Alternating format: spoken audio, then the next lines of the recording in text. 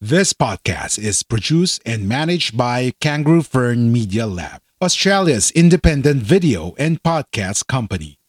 We do the podcasting hard bits so you don't have to. We make podcasts easy. Book a call at www.kangaroofern.com. www.kangaroofern.com. A Guerrilla Podcast Syndicate production. In this podcast, she will share the day-to-day activities of the Philippine President and the biggest Malacanang story for the week. Inside Malacanang, kasama si veteran journalist Marie Eileen Taliping.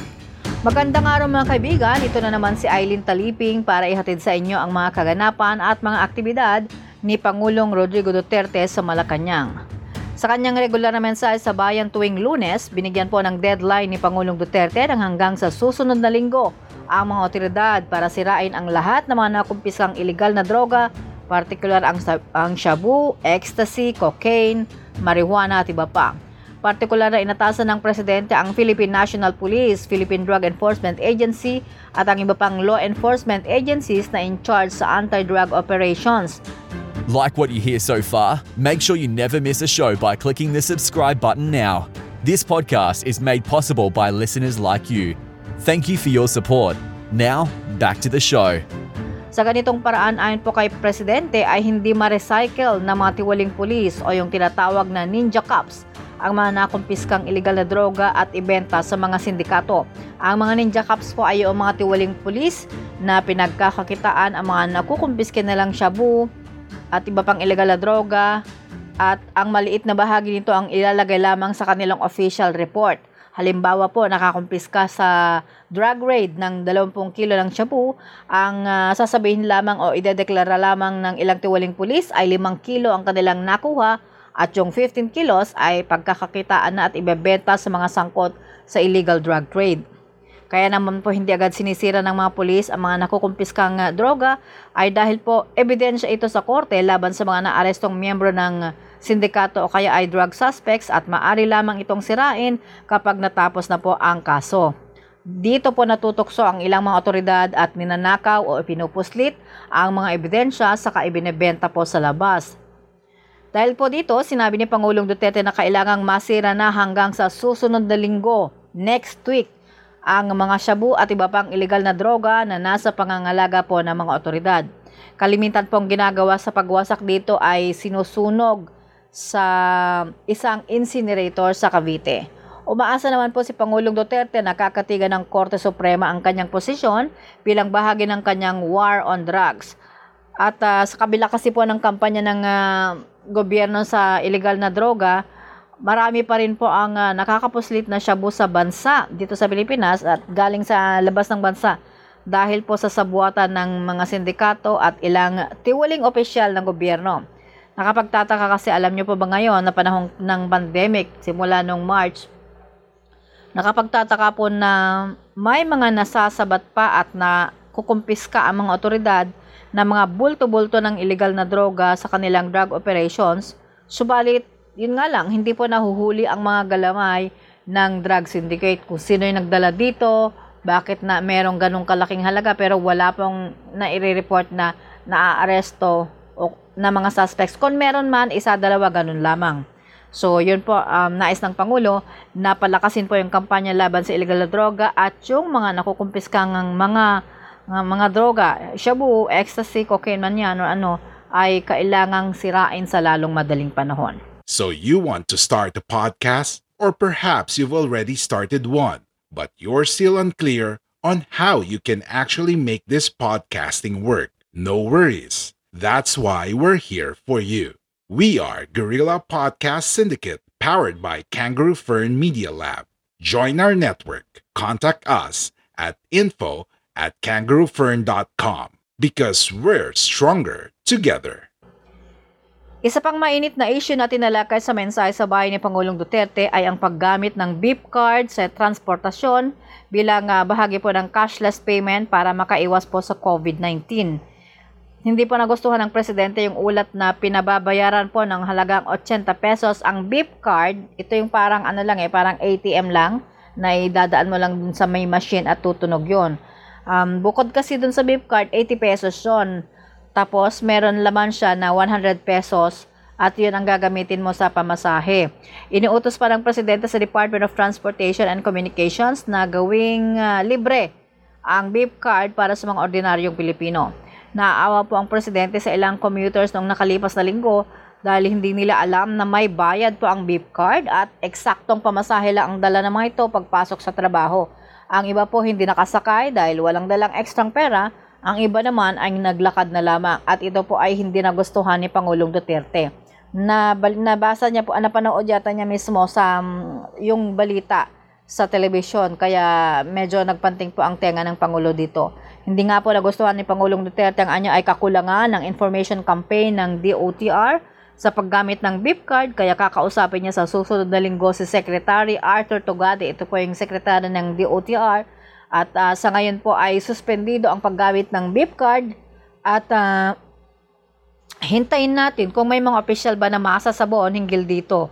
Malikot po kasi ang isip ng iba nating kababayan, nila ay tiyak na mayroong kumita sa beep card na yan. Dahil hindi ito aaprubahan mula sa consortium kung alam na madedehado at magiging gatasan ang taong bayan habang dumaranas nga ang bansa ng COVID pandemic. Isa kasi po sa isinaalang-alang dito po ng Pangulong Duterte ay bakit kailangang singilin mo ng malaking halaga 80 pesos para sa isang ordinaryong manggagawa, no, na parang eksakto lang ang dinadala niya lagi baon sa trabaho ay malaki na po yung 80 pesos para makabili ka ng beep card. Kung yung pera mo ay eksaktong pamasahe tapos yung extra niya ay let's say pangkain niya sa buong araw na yon. Kung binili niya ng beep card, di hindi na siya kakain maghapon, di ba? Ganun po ang sakripisyo ngayon na dinaranas ng mga Pilipino. Marami po ang nawalan ng trabaho, marami po ang pumapasok kahit paano kahit na yung iba ay alam mo yun yung nakaltasan sila ng sahod or may pay cut, ganun. Marami pong kumpanyang gumagawa ngayon dito sa Pilipinas ng ganyan kahit sinasabi po ng Department of Labor na bawal po yan. We are Independent Podcast Network. We are Guerrilla Podcast Syndicate. Would you like to hear your brand while supporting quality podcasts? Contact us now at advertise@guerrillapodcastsyndicate.com. Samantala po, opisyal nang nagsimula ang klase dito sa Pilipinas nitong October 5 at agad po na nagbigay ng report kay Pangulong Rodrigo Duterte si Education Secretary Leonor Briones sa naging kaganapan po sa unang araw ng implementasyon ng distance learning o blended learning para sa 24.7 milyon ng mga estudyante mula sa elementarya at sa high school.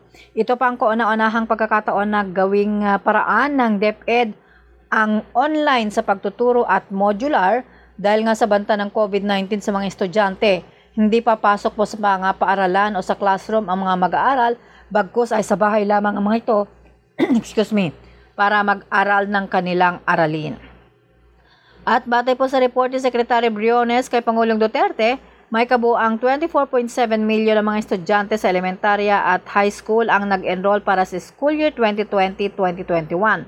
Halos 100% po ang enrollment sa public schools at ang mababa lamang ayon kay Secretary Briones ay mga pumasok sa mga private school na mayroon lamang 2.1 enrollees. Kalahating porsyento lamang ito kumpara noong nakalipas na taon. So birin nyo po ang layo po ng diferensya. Sa public schools, na yung mga institutions, 22.6 million po ang mga nag-aaral ngayon. Samantalang sa private school ay 2.1 million lamang yung enrollees. Ang layo po ng agwat. Sinabi po ni Secretary Briones na marami ang hindi nakapagpatuloy dahil nawala ng trabaho ang mga magulang at kabilang mga po dito yung mga overseas Filipino workers na napilitang umuwi sa bansa dahil naapektuhan din ng COVID pandemic ang kanilang trabaho sa abroad. Maging yung mga estudyante na nasa ilalim po ng alternative learning systems katulad ng working students, out-of-school youth na nag-aaral lamang tuwing weekends, at yung mga hindi regular ang pasok sa mga paaralan ay bumaba ng husto ang enrollees ngayong pasukan.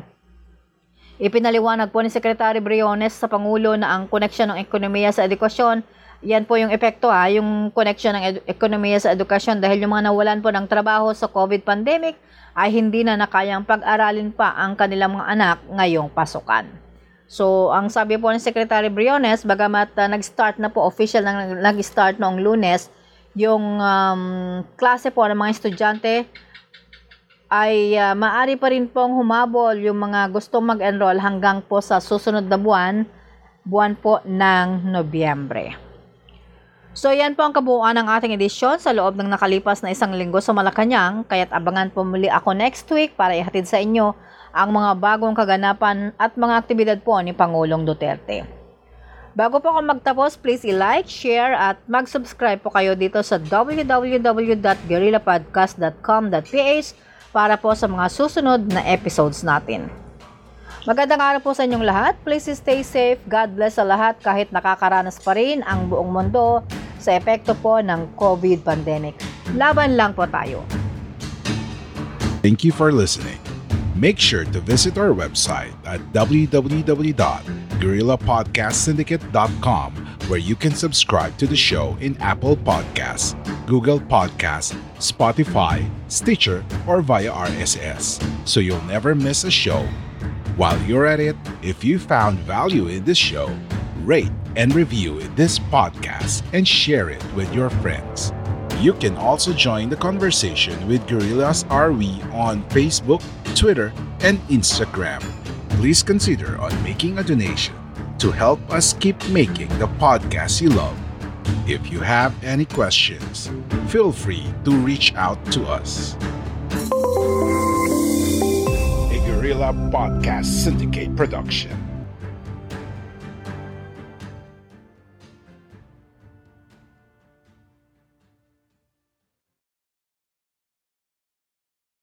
Are you passionate to help other podcasters? Wanted to connect to growth-minded podcasters and service providers? The Podcast Creators Society is now open for a new member. Head over to www.podcastcreatorsociety.com/community.